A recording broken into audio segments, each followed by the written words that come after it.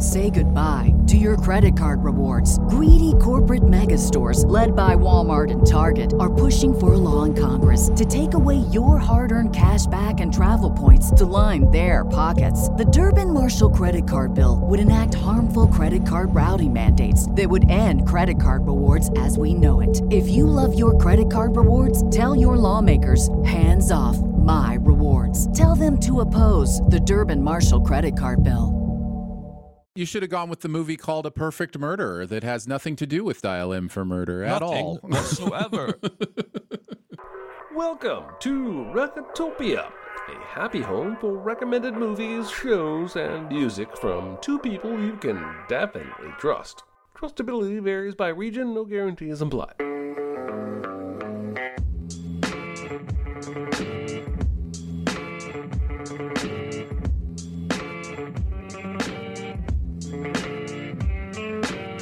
And now, here are your hosts, Aaron Dicer and Jeremy Scott. As I sat in the corner, I thought of all sorts of things. I thought of 3 different ways of killing him. I even thought of killing her. And that seemed a far more sensible idea. Hello, everybody. Welcome to Recotopia, episode 88. I'm Scott. And I'm Dicer. Yeah, I remembered this time.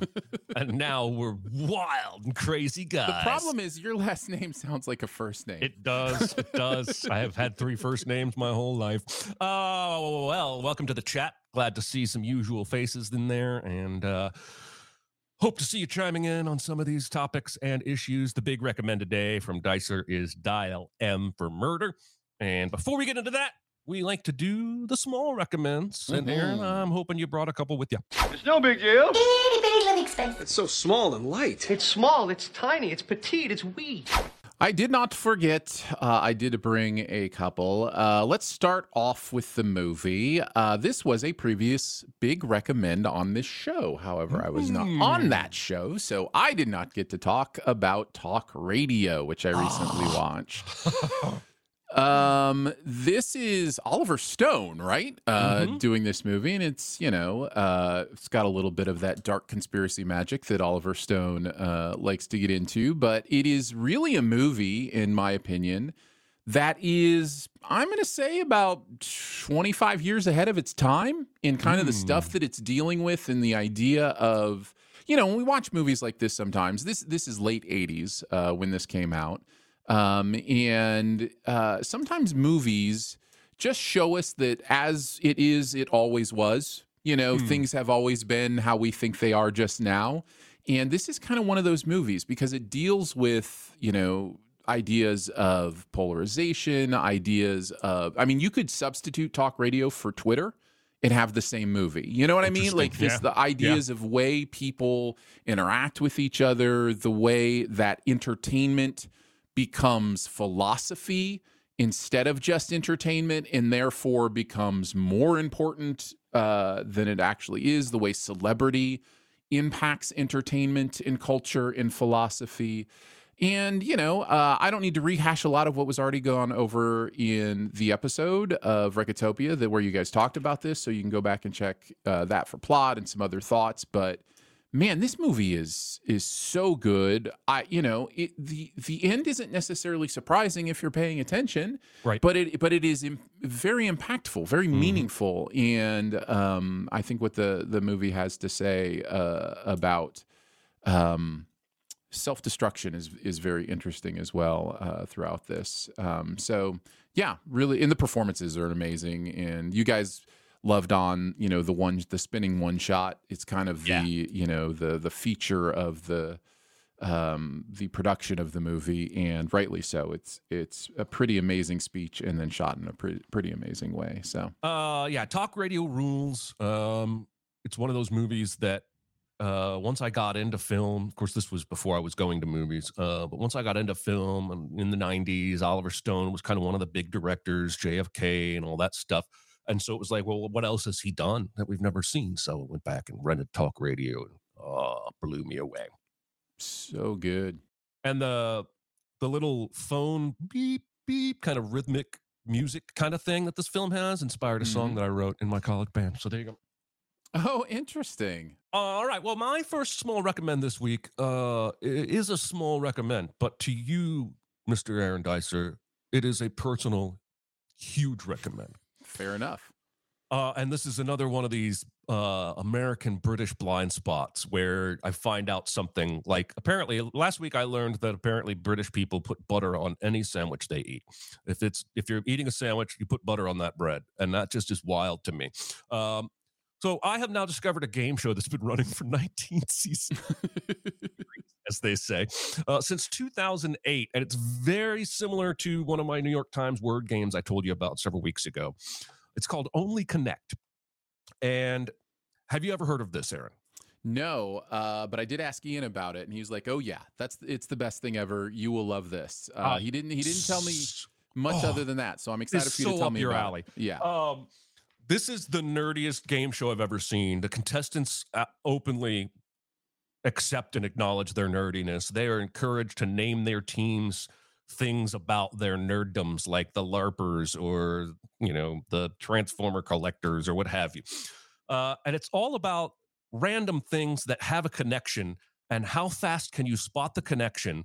And if you miss after four clues, the other team has a chance to steal.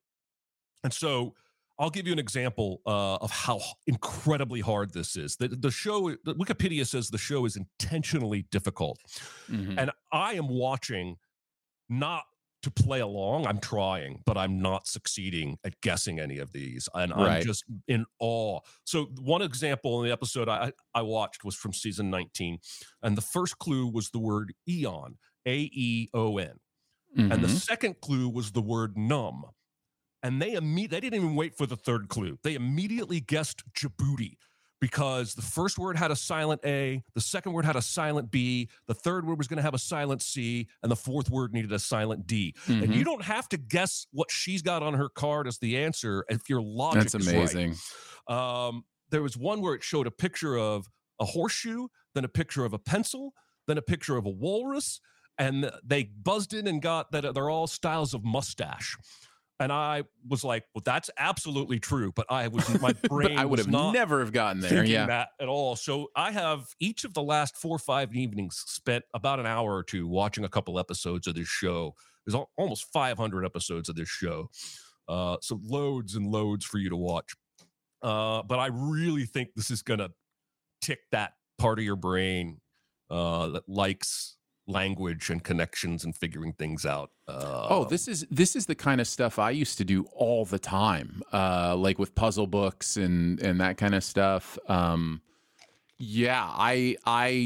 would not consider myself like I would probably lose on this show, but like as far as words go, that's my jam. So it'd be a lot of fun. Thanks to Slab for pointing out that I did not mention where I watched this. It's on YouTube. Every episode is on YouTube. Just go to YouTube and type Only Connect.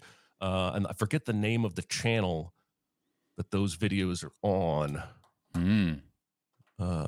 Here we go. Wheels on Genius, all one word, is the name of the channel that hosts Only Connect on YouTube. So there you go. Check it out.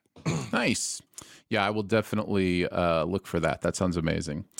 Speaking of TV shows that are Aaron's jam, I want to just say a new season of BattleBots has started. Oh my. I love this show so much.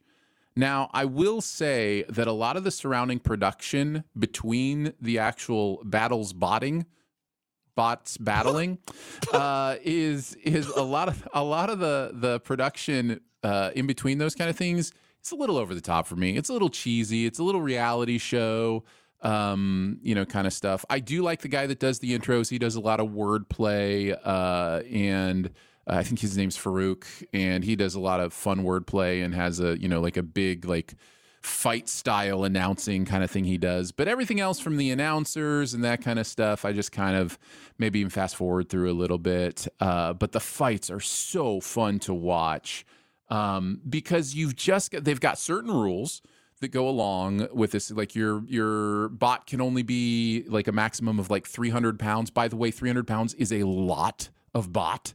And one of the things you don't realize when you watch this on TV until you see like them bringing their bots in is how huge these robots are. Like, they are these giant machines that are just like running into each other at high speeds. And then you start to learn about the different kinds of bots. There's like flippers and smashers and, front blades and back blades and, spinners are an interesting type of bot. And they all kind of have their advantages and disadvantages.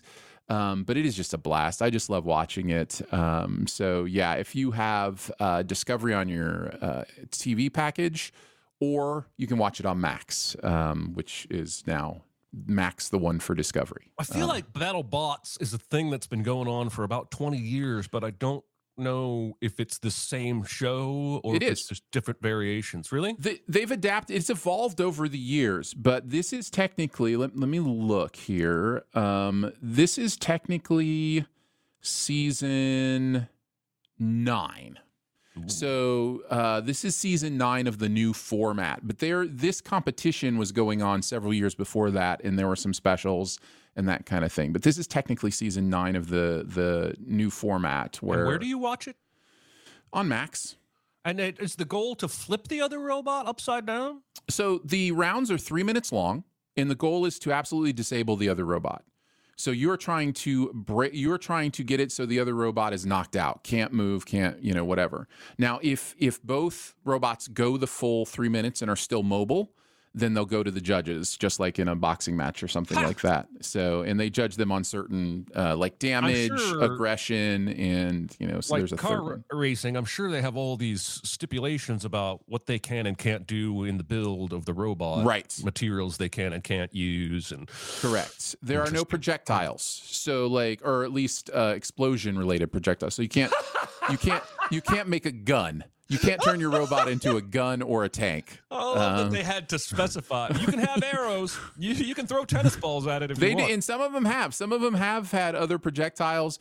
Some of them will split their weight between multiple robots, and they will have a drone that shoots fire down from the sky, and that'll be one of their robots with another one that's doing the groundwork. So, could you make 100 tiny robots? If you wanted to? Yes, that would be a terrible decision. I don't care. I don't care what would you rather, face 100 duck-sized horses or 100 horse-sized ducks. I don't care what, you can have that debate if you want, but the tiny robots will be absolutely a bad decision. You'll just get run over. Oh man, I'll have to check this out. It sounds definitely fun. It is. It's a lot of fun. The chat says the split bots never win, so I'm thinking... No, they usually don't, actually. The split bots don't usually win. There's a lot to be said for just putting all your weight in the main bot. And man, but it is fun because there is a real battle between like the front blades and the flippers. They a flipper can absolutely dominate a match, because if they have a good driver and they can get under you, some of those flippers, because of the pneumatics that they're using, can flip these 300-pound bots 30 feet in the air. It's insane, some of the stuff that happens. Yeah. That's wild. Yeah. I saw an ad on Instagram yesterday and I had the volume off. And so there was a guy, and he took a ball, looked like a baseball-sized ball, and dropped it, and it kept bouncing itself to the same height. Ooh, perpetual energy. And I thought, holy shit. So I clicked on it, and then I turned on the volume to watch the video again. And first of all, it's an absurdly expensive product, but it's a musical product. They want you to buy multiples of these and drop them from various heights, and then they have an app that has hundreds of sounds that the balls make when they hit. So the video is this guy basically building his own beat with the balls. Okay. And I was instantly... I'm no longer interested. I'm not going to pay $900 for something. I'm going to wait for actual perpetual self-bouncing balls that are just, $30 bouncing balls. I don't, why we keep making new instruments? It's a fair question. That's a very complicated way to make Stop music. being creative, humans. That's not what I meant. That's not what I meant. My second small recommend, believe it or not, we're still in the small recommend portion of the show. I watched this 2-3 nights ago on one of the pay channels, movie channels, is Sisu, a 2022 violent as hell action film. Have you seen this? Oh, yes. I've seen this 3 times. Wow. How did that happen? You liked it? What's funny is not really, but but I'm well aware of the kind of person that will love this movie, and so my thing is when I know there's a movie you're going to love, I want to watch it with you, and so I've introduced it to friends who I know would dig it quite a bit. So I don't know that I would have watched this had it not been for Jonathan saying something about it several months ago when he saw it, because I like action and I like one man against many. I like so many things about this movie, but it's so gory. Like there's so much. I put in my tweet, there's Passion of the Christ levels of gore in some of this violence. And the way it's presented, I was cackling at it. I was not disgusted by it. My perspectives are changing even as an aging adult in terms of what I do and don't get enjoyment from. This movie is it's based on an actual real legendary Finnish sniper who fought in the Winter War and is considered the deadliest sniper in all of history, having more than 500 kills. Now, this is a loose adaptation. Just saying he's a real person in real life. So this is a fictional version of him. And he's a gold miner now. He's old, the war's over. And this is just after World War II has ended. And we spend the first several minutes just silently watching him mine for gold. One of the things I love most about this movie is how silent it is. There's so much unspoken action that is still riveting. He finds a huge swath of gold, and I absolutely love the actor's 30, 60 seconds after he finds that gold. He takes you on a dozen emotions. So he sets out on horseback to go sell his gold. When he comes across some meandering, wayward Nazis, because when the war was over and Germany lost, not all of the Nazi soldiers decided to go home and face the music. A great many of them, in fact, fled to other places in the world. These Nazis have 3 vehicles, a troop-carrying vehicle, a tank, and then a covered vehicle with a bunch of women they are apparently raping, they've kidnapped. And they come across this one guy and find his gold. And the rest of the movie is them trying and failing to kill this man. And it gets to a couple of points of comic action where he's shot a couple of times. And then there's a scene where they're shooting a 50 cal at him and he's running away from it. And they manage to not hit him. But aside from that, I was riveted by this movie. I wanted this man to kill every Nazi he saw and take his gold to town and sell it and buy a boat. I don't know if what I've said has encouraged you to watch this movie or not, dear listener, but I loved it. I loved it. Well, in an attempt not to yuck anyone's yum, I will just say that I get the love for this movie. I totally understand how fun it is to watch. Like there's a technical proficiency to what's done in this movie that I think understands how to appeal to that part of human nature that's like it's both. It's a little bit revenge fantasy. It's a little bit, one man against the world fantasy. So like I get what it's doing. It's just what it's doing is not interesting to me or particularly honorable either. Like there's nothing like good at the end of the day about the greed of for the gold or whatever. Well, I will say the end of my tweet about it the other day was some of you will hate this. So I knew instantly that this was not a movie for everyone. But boy howdy, is it a movie for me. All right, half the show is over and we've yet to talk about the big recommend. Aaron, let's talk about Dial M for Murder. I'm fine. It's just that you're so big. It's so huge. It's a good rule, but this is bigger than rules. It's bigger on the inside. Is it? I noticed. Well, at least the big recommend doesn't have an intricate plot or anything that we have to go through. Yes, thank God. It's so straightforward. Dial M for Murder is a Hitchcock movie. Originally film to be shown in 3D. Hitchcock's only 3D film that he made. Also his first widescreen film. Stars Ray Milland and Grace Kelly as kind of this couple that one of them is having an affair and the other one wants to murder his wife. So that's, basically where we're at with them. So we find this out pretty quickly. One of the things I like about this movie is how quickly it disposes with its setup and plot. Like, we immediately find out she's having an affair with this crime writer who's coming over, and then immediately find out he already knows about it and, is planning something. We find out the details of a blackmail thing that's going on where somebody found her love letter from this man and is blackmailing her. We find out very quickly that it's the husband who did this, stole her handbag, has been blackmailing her just, to see what was going on. And is now in the midst of a murder plan. So the first real big dialogue scene we get, which comes pretty quickly, comes between the husband and this man he knew from college. It's set up as if he's looking to buy a car. The guy comes over, and we very quickly learn that he's actually bringing this person over to be the murderer of his wife. So we get him laying out his perfect murder in this first scene. He says exactly what's going to go on. He subtly gets this man's fingerprints on a letter by dropping it and having the guy pick it up. And then he doesn't pick it up with his own hands after that, which is really smart.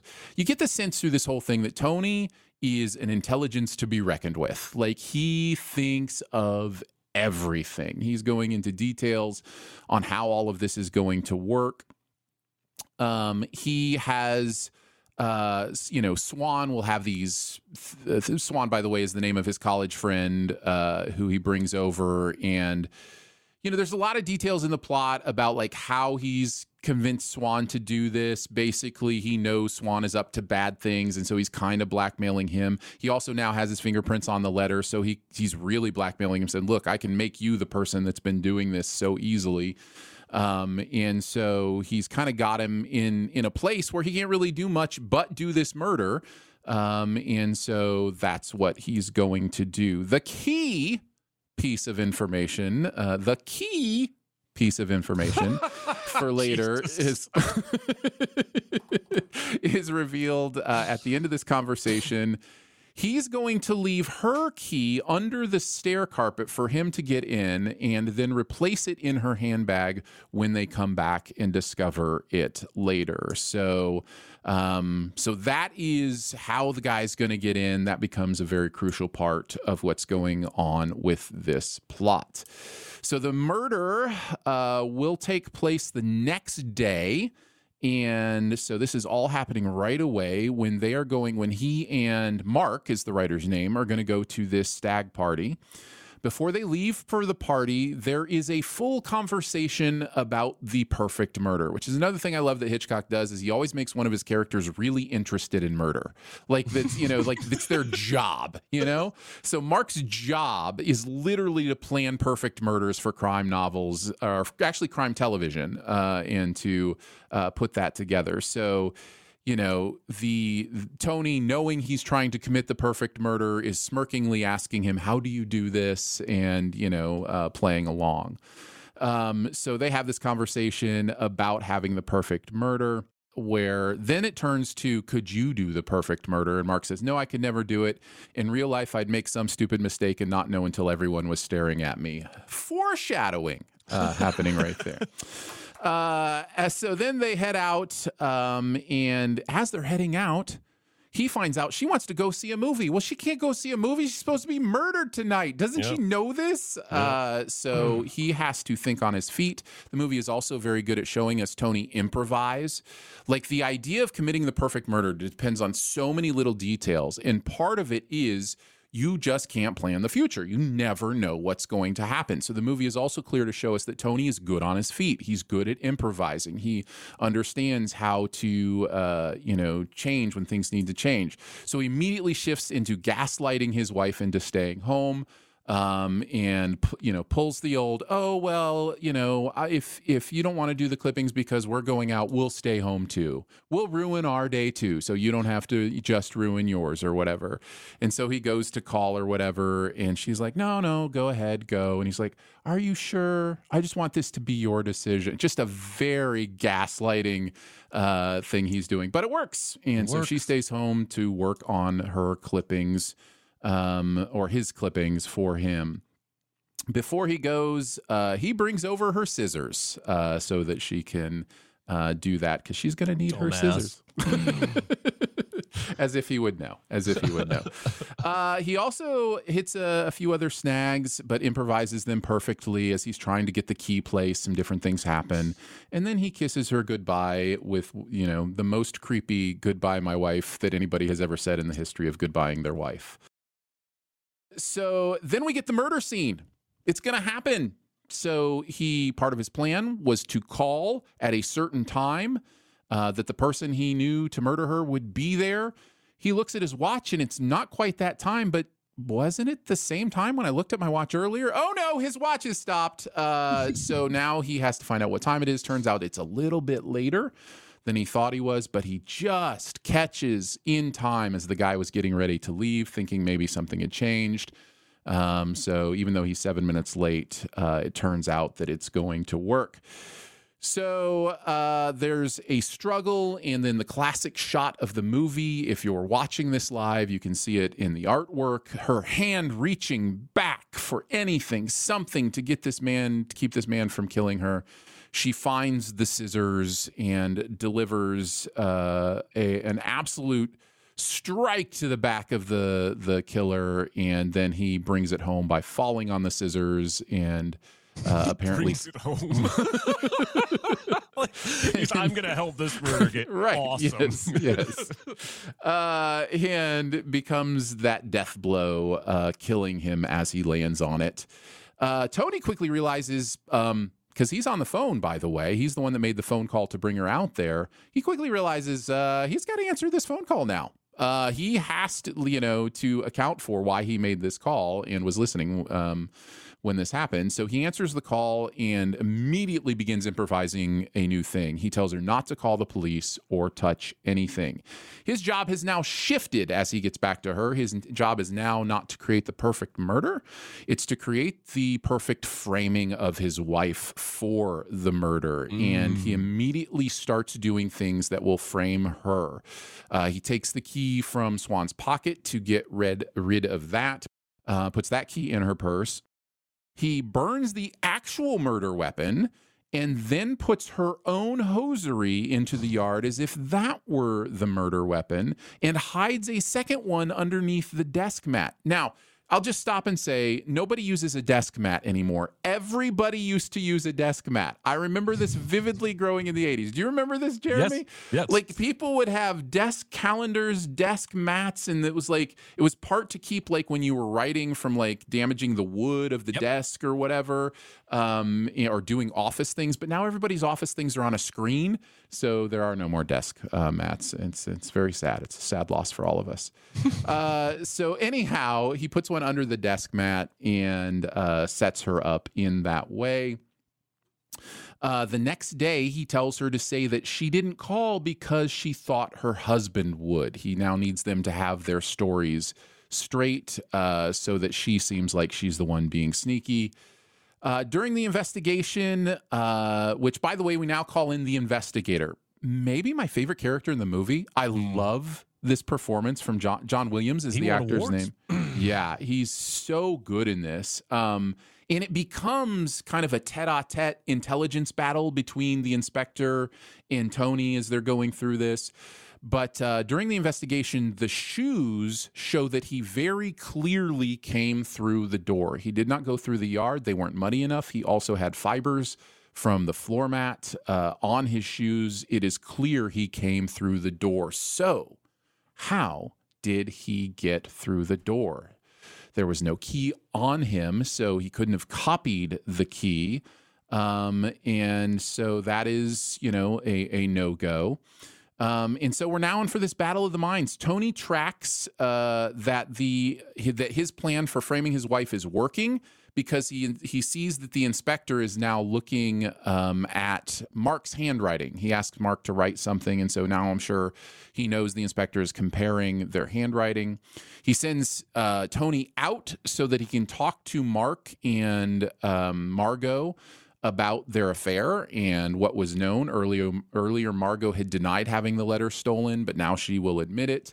So she looks guilty again for lying here. And it's all coming together. His plan is working perfectly. The stalking part works to perfection, and the inspector believes that Margot did it. And so does the judge and jury. Margot is convicted. She is set to die one more day. And desperate Mark comes to Tony and says, we have to do something. We have to figure out how to get Margot free from this. Here's what we need to do. You need to admit to this crime, and here's what you did. And he has it pinned, absolutely pinned, every detail.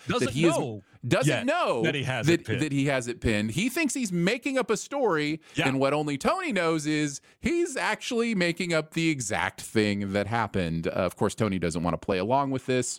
And then the inspector stops by right in the middle of this and asks Tony about large amounts of cash that he's been spending, asks him about an attaché case that he might have. Tony claims to have misplaced the case, but Mark is in the other room overhearing this conversation, and in that room with him is the case with the money. And so now Mark is going, oh, he actually did do this thing that I made up.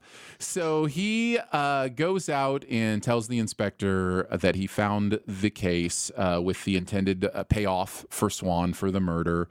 And Tony confesses that the cash was Margot's blackmail payment to Swan, which he had concealed to protect her. He wanted to protect his wife. Hubbard appears to accept this explanation, and Mark leaves angrily. Hubbard discreetly swaps his own raincoat with Tony's. And as soon as Tony leaves, Hubbard uses Tony's key to re-enter the flat, followed by Mark. So Hubbard had previously discovered that the key in Margot's handbag was Swan's latchkey. Because they all look alike, he thought he had replaced his wife's key, but it was actually Swan's key. So now Hubbard has to figure out who knew that and how they knew that. And so he deduces that Swan had put the key back in its hiding place after unlocking the door. And so now, correctly suspecting Tony of having conspired with Swan, he has this ruse to trap him. So they bring Margot from the prison to the flat. Again, she's assigned to die tomorrow. She tries unsuccessfully to unlock the door with her key in her handbag, then enters through the garden, proving that she did not know the key was there and had nothing to do with this. Hubbard has Margot's handbag returned to the police station. Tony retrieves it after discovering that he has no key. The key from Margot's bag does not work, so he uses the hidden key to open the door, demonstrating to all his guilt and exonerating Margot. With his escape routes blocked by Hubbard and another policeman, Tony calmly makes himself a drink and congratulates Hubbard on a job well done. And that is Dial M for Murder. Jeremy, what'd you think this time through? Dun, dun, dun. I really like it. It's really good. I don't think I have anything negative to say about it. The only negative note I wrote was I think maybe it just does a hair longer than it needs to be, but not in a way that feels too long. Mm-hmm. It was already mentioned in the chat, but one of my notes is, for me, the key scene is the overhead shot when Tony is walking Swan through the plan, through the apartment. And it's a very unique perspective in terms of the kind of films we see today and how they would shoot a murder mystery, and it's extended. It goes on for quite a while, and I was really struck by that. But yeah, it's fantastic. I think the detective guy steals the show. I think the guy that plays Tony is incredible. I feel a little bad for Grace Kelly because she isn't really given a lot to do here other than get murdered. But she's still great. I think she still gives a great performance. I love the intimacy. You can tell it was a stage play first, but in doing some research, Hitchcock went out of his way to try and keep this as confined to that apartment as possible to give you a feeling of claustrophobia.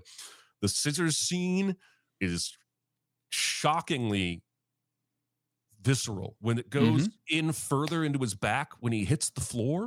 And I read that Hitchcock was fairly well obsessed with the stabbing of the scissors and spent many He knew it was the money shot. He knew it was the money shot, and he spent a lot of time getting that right. He stopped eating. He had anxiety trying to get that right. I do want to step out of talking about the film because my most important note about this film, at the top of my page, the closed captions for this film are among the worst I've ever seen in my entire life. Oh. About half the dialogue is missing entirely. If I were completely deaf, I would have missed 35-40% of this dialogue, and I wouldn't have known it. Because I'm only partially deaf, I was able to hear most of it. But if Tony would say 3 sentences, only 2 of them would show up on the screen. So that was infuriating, and I feel like somewhere we've got to be doing better than that. I feel like you could even put AI on the job. These captions have to be 50 years old. And I don't know why somebody new can't get to them. I loved the line when he says, I was going to pawn you off with an indifferent port. Let's see what we have here. It's kind of wild to me that the version I watched on Amazon is struck from a film print that has like a little filament hair kind of thing at the bottom of the picture for like interesting 20-25 minutes. I love stuff like that because it just shows me that I'm watching actual something that came from actual film. The flat print that most people watch, I believe, is the right eye print from the 3D. So what's interesting, another interesting thing to think about when you're watching the flat print is you're actually watching a little bit of a shifted view of what Hitchcock intended, right? Because if he shot it in 3D for both eyes, then you watching one of those eyes shifts it a little bit to that side, or the perspective a little bit different. So yeah. I love how Tony's plan starts to go wrong right from the start. After having a conversation with the crime writer who says, these perfect crimes always have variables that make them go wrong. From the moment he's trying to hide her or get her key, and he can't even get her key properly. But that's after she's like, I'm going to go to the movies. And he's like, no. and then, he undoes himself with the scissors, which is his ploy that ultimately gets her to stay home and be murdered. But right from the start, like he should have freaking known freaking better and not gone through with it. He should have realized, this is all going. I've had 6 mistakes and it's only been 20 minutes so far. But his arrogance is like the key to his character. Like he just thinks he can improvise all of this and make it work. And he doesn't even approach the murderer he wants to hire until the night before. Right. That's how confident he is. He's going to convince this dude. Oh man. Well, and there's so many of those little touches. Like he knows when the inspector.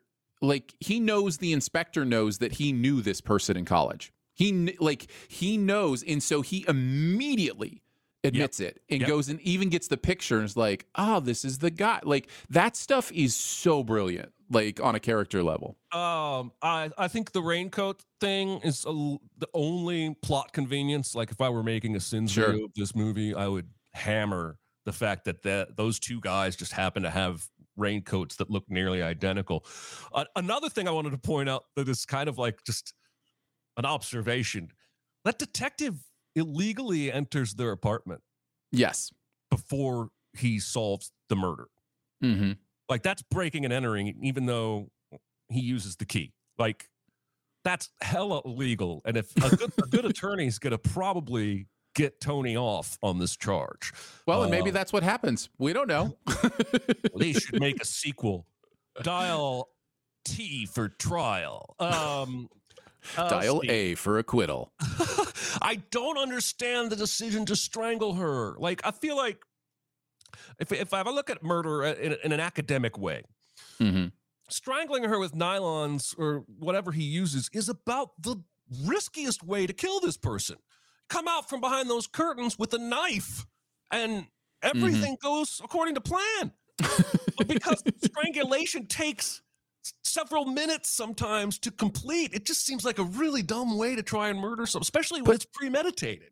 But Jeremy, if he's not strangling her, we don't get him waiting for her to put the phone down fun, where he's like, do I go now? Do I go now? That is awesome. It is awesome. That moment because he half goes for it a couple times.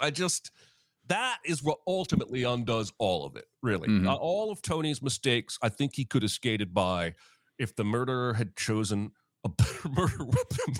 Anything with a sharp blade, an explosive projectile from a battle bot.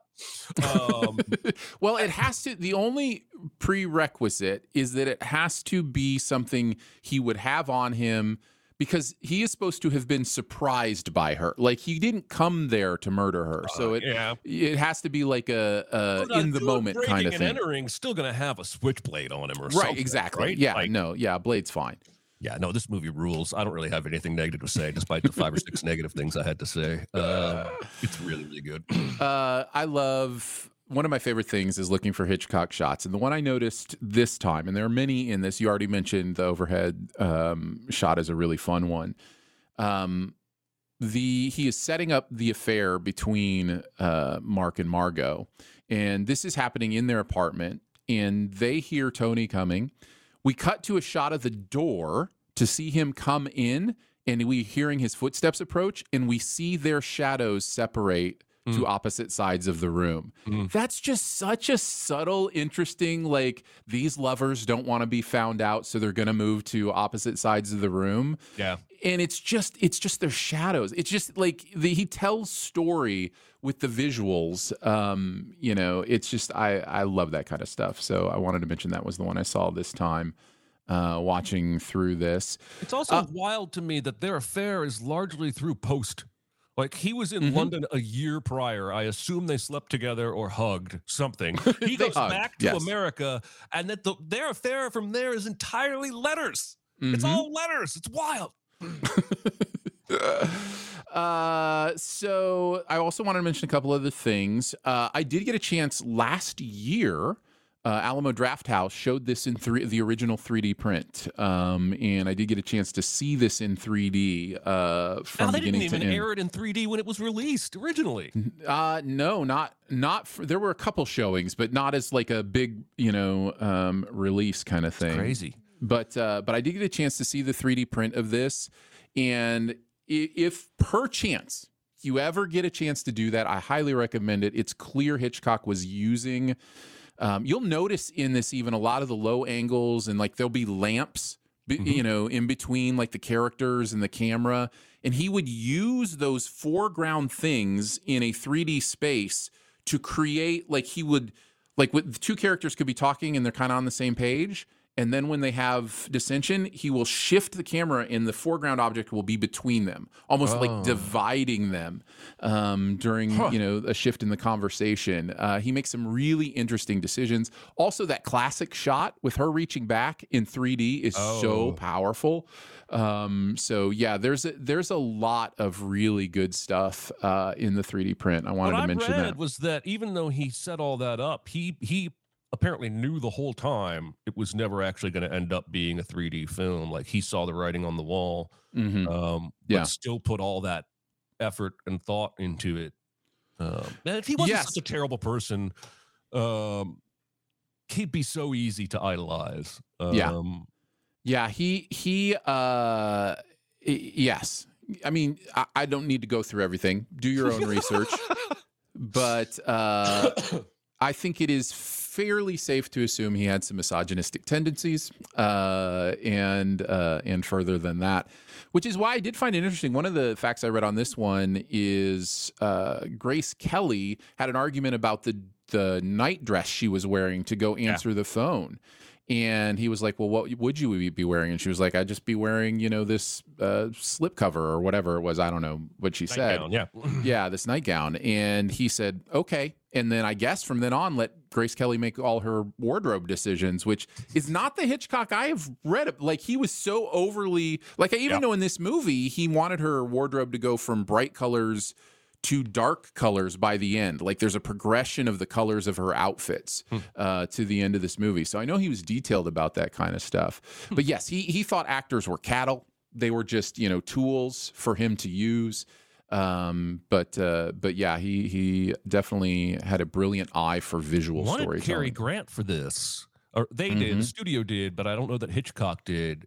But it'd be fascinating to be able to watch this movie with Cary Grant's performance, because he's nothing like the actor that plays Tony, even though I still think he could have played this character.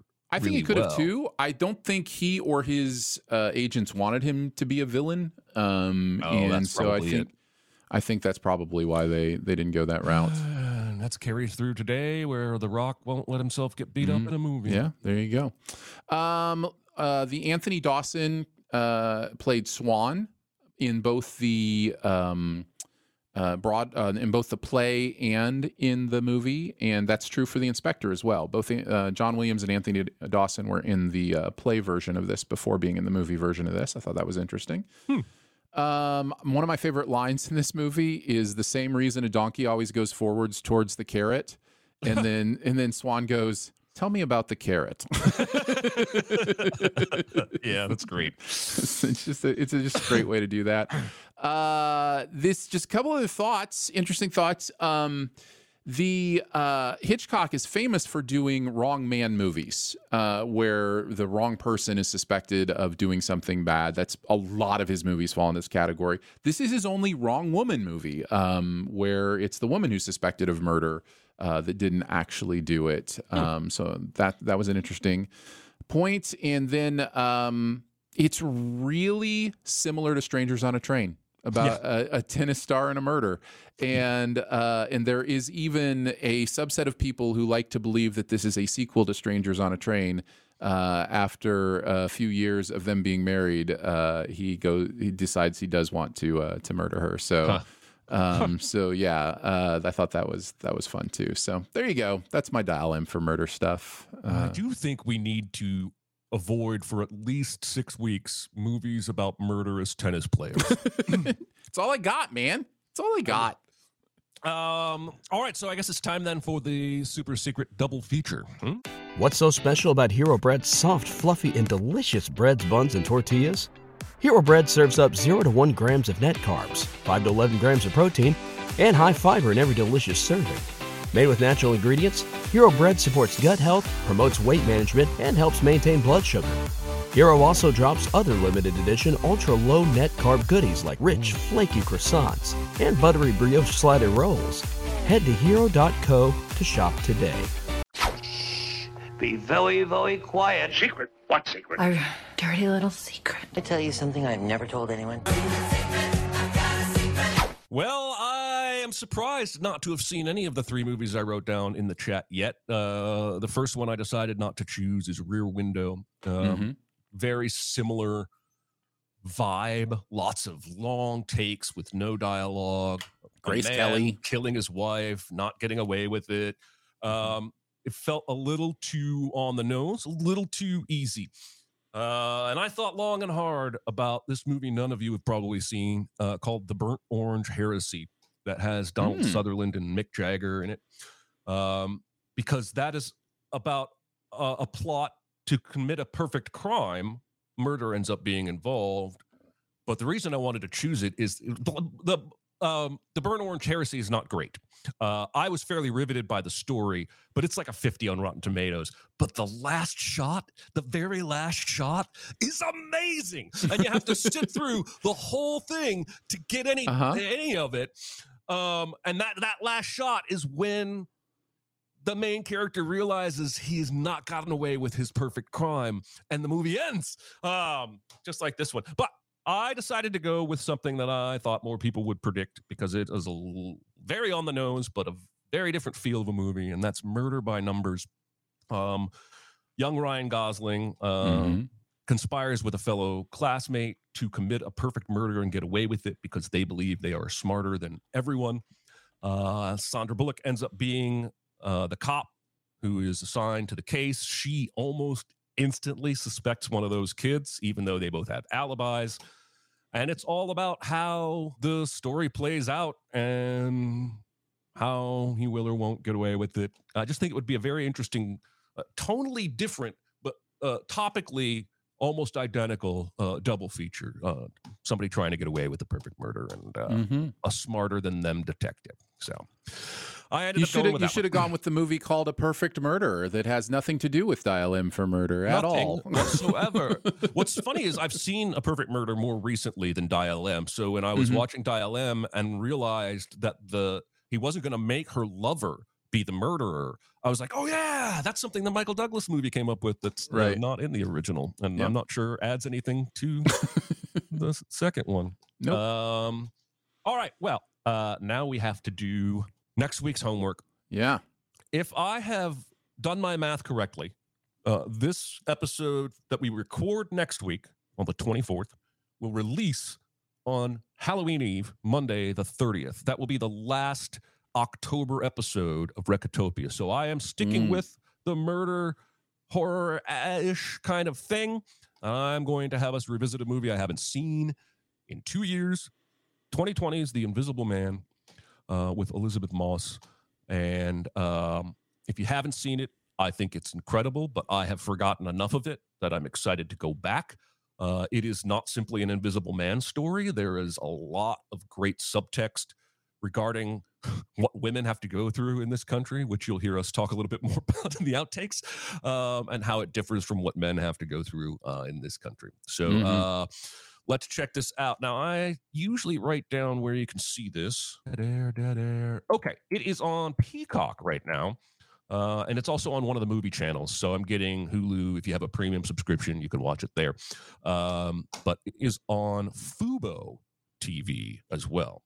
And I hope that you guys will check it out and enjoy it. I can't wait to talk about The Invisible Man. Yeah, that's going to be fun. I haven't seen it since it came out a couple years ago either, and I'm excited to revisit it as well. Yeah. All right, everybody. I think that's probably going to do it for this week's show. Thank you to the chat for coming out and weighing in and helping us know the microphone levels might have been off. We value your input, and we love seeing your avatars every week. It's like we're part of a family.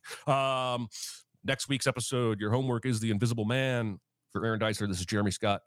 We'll see you next time. Bye, guys. Be a part of the live show by being a member of the Sin Club at Patreon at patreon.com/CinemaSins. Chat with us on the CinemaSins Discord at discord.gg/CinemaSins or CinemaSins Twitter at CinemaSins, and email any comments or questions to recotopia@cinemasins.com. That's RECOTOPIA at cinemasins.com.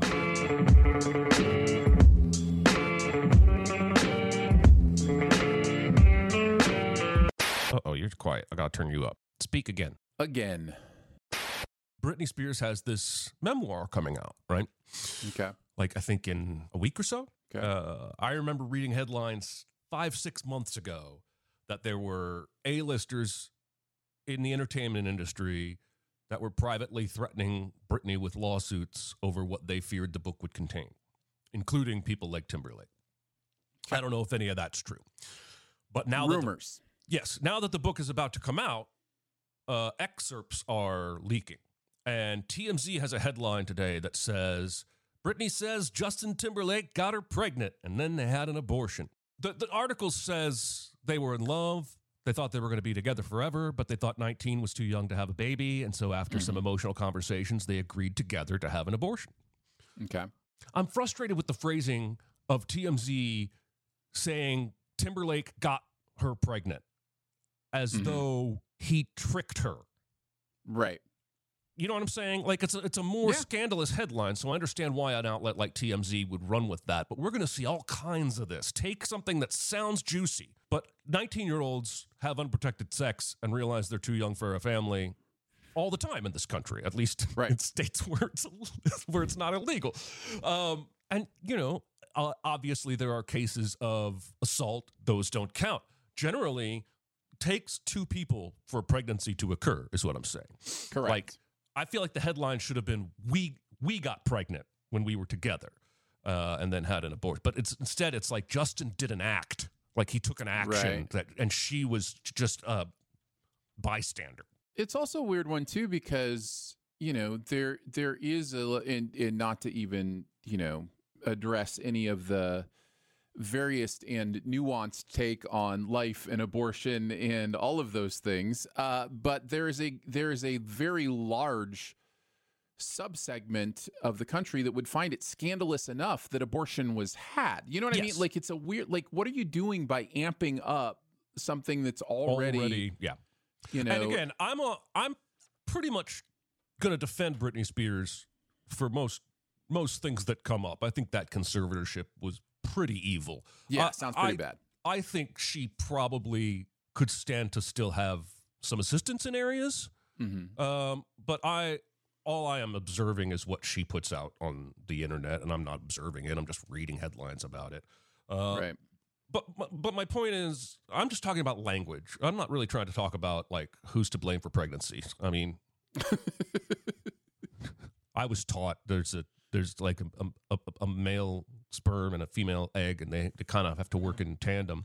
But just the language of it all, that we're going to pull these tidbits as her book comes out, and we're going to make the headline sound 3-4 times more scandalous than it is. Because when you read the article, it sounds like, if you're vehemently against abortion, that's fine. I'm not trying to talk about your morals. Right. I'm just saying it sounds like two young people came to a tough decision together after an accidental pregnancy. It's almost wholesome.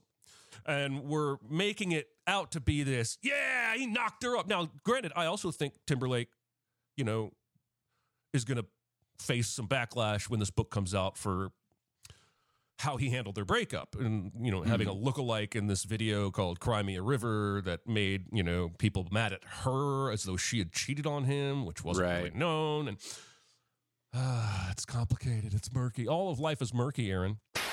You're absolutely right, in my opinion, that the choice to say Justin Timberlake got her pregnant instead of Justin and Britney got pregnant together is a purposeful, inflammatory choice.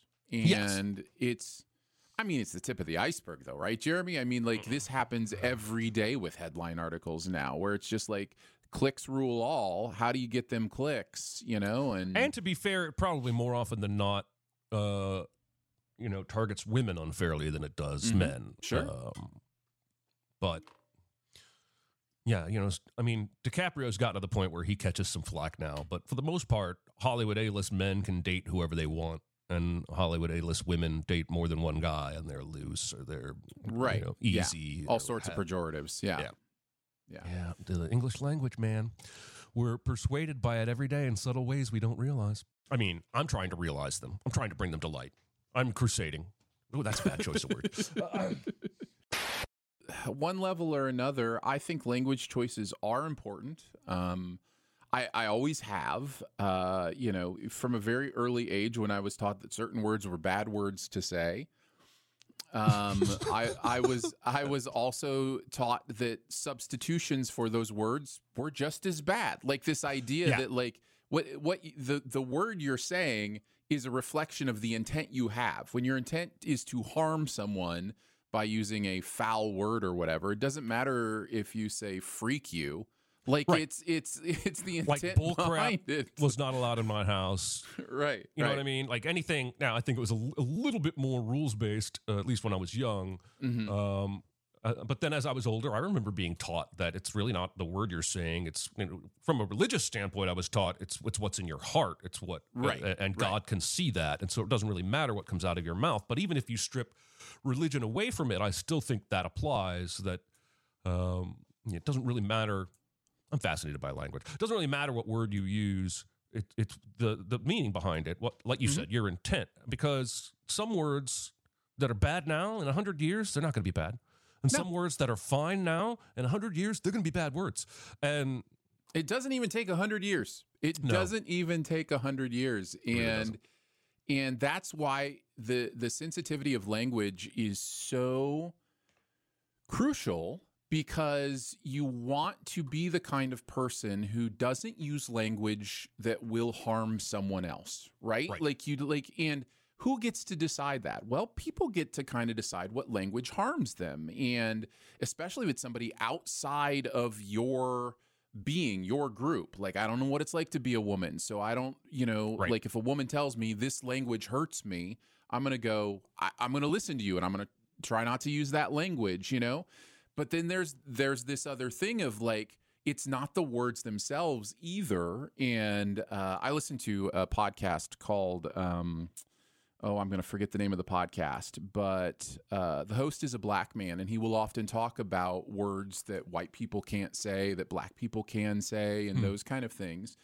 And he did an episode recently on how he feels that the black community has over-stigmatized some of those words for the white community, in that they can't have conversations about those words. Now, like you can't even in a conversation say the word or it means something. Like people will be called out for saying a word during an intellectual conversation about language. Right. And, so he was talking about, we have to be, again, this is his words, and I'd love for you to check out his podcast, but he was talking about the idea that we have to be creatures of logic and reason and understand the intent does play a role in the words that are said. Having said that, I'm never going to say those words. You know what I mean? Like, there's no need for me to. Why do I want to? You know what I mean? Like, it's one of those things where it's, just language is like that. You also just reminded me, not language, but I read a thread on Reddit last week about, it was posted by a woman whose husband is a contortionist and is a slight, thin, small man, and had been hired at a haunted house type thing to do weird crap with his body to freak people out, dressed as the girl from The Ring. Okay. And within 3 days, he was in tears with the way people were treating him because they thought he was a woman. Like people asking him to show his breasts and people grabbing his ass and just gave him this stark experience of what women have to deal with on a daily basis in terms of how society objectifies them. And man, it was hard to read. Like, he was planning to quit after 3 days. Like, I imagine that was very rough for him, but at the same time, I bet it was eye-opening, and I bet it'll change his view. And it was just to read his story was eye-opening for me. Yeah. Yeah. It's tough. For the most part, my strategy today is to try not to use words that have been weaponized against a certain group. Like, those are the words I try not to say. Any word that has been weaponized, like, why does it need to come out of my mouth? Right. So that's generally what I try to do. Because I don't want to hurt people. I don't want to. And I know words are just noises. They're just sounds. They're just, whatever. But we cannot eliminate the power that words have. They do have power. And I think that power should be given to the people that those words were used against. I liked watching, again, not really about language, but culture, but I liked watching Hank Azaria's evolution from the time that Apu got called out. Yeah, that's a good example. Initially was like, we've been doing this for 20, 30 years, and all of a sudden I'm supposed to act like it's wrong. And then, like, within a year or two, he not only had changed his view, he sat down with the guy that wrote that book and had this huge conversation. And I read an interview where he was like, the last thing I want to do is hurt people. And comedy is never worth that. And I thought, wow, we can all learn from watching, because initially you are going to resist that being told you're wrong. I think the language conversation and the appropriation conversation are very similar conversations, because Well, where do you draw the line on imitation? And, does it matter that, Jimmy Kimmel imitated specifically Charles Barkley? Did a Charles Barkley impersonation, back in the day or whatever? And, like that whole conversation, I think, is valuable because the perspectives and the hurt and the harm change.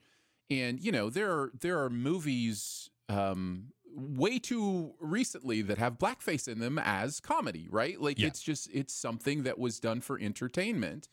And I genuinely believe that some of those people thought they were respecting a culture and didn't realize that they were mocking a culture. Like I genuinely believe that some people thought that, but that's because of their limited perspective, right? Ignorance. And that's the the ignorance. And that's the idea is like, where am I ignorant? How can I flush that out of me? How can I really listen to everybody's perspective? And when somebody says this hurts me, just go, cool, I won't do it. Like that's, Right. It's just, I think it's either ignorance or it's hubris, right? Sure. Sometimes it's in evil intent. Like I'm not saying it's, it's always one of those things. Sometimes it's, malevolent, but Spike Lee made a movie in the late 90s, early aughts with 2 white characters in blackface.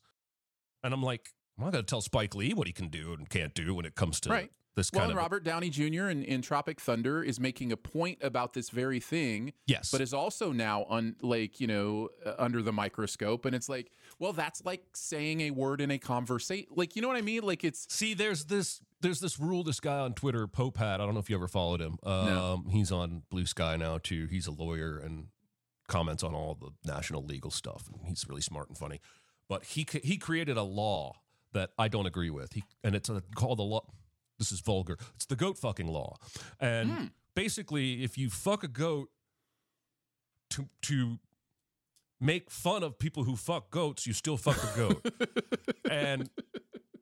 And so if you apply that law to Tropic Thunder, then Robert Downey Jr. is morally wrong because even though he was making a joke, he still literally did the thing. I don't agree with that because that movie is very clearly taking down that kind of thinking. That idea. Right. So, yeah, the Twitter and Blue Sky throws that rule around whenever he's involved in the conversation like it's an actual law of the universe, and it drives me insane. I just hear Jonathan going through these outtakes just like, what is this podcast? What's so special about Hero Bread's soft, fluffy, and delicious breads, buns, and tortillas? Hero Bread serves up 0 to 1 grams of net carbs, 5 to 11 grams of protein, and high fiber in every delicious serving. Made with natural ingredients, Hero Bread supports gut health, promotes weight management, and helps maintain blood sugar. Hero also drops other limited edition ultra-low net carb goodies like rich, flaky croissants and buttery brioche slider rolls. Head to hero.co to shop today.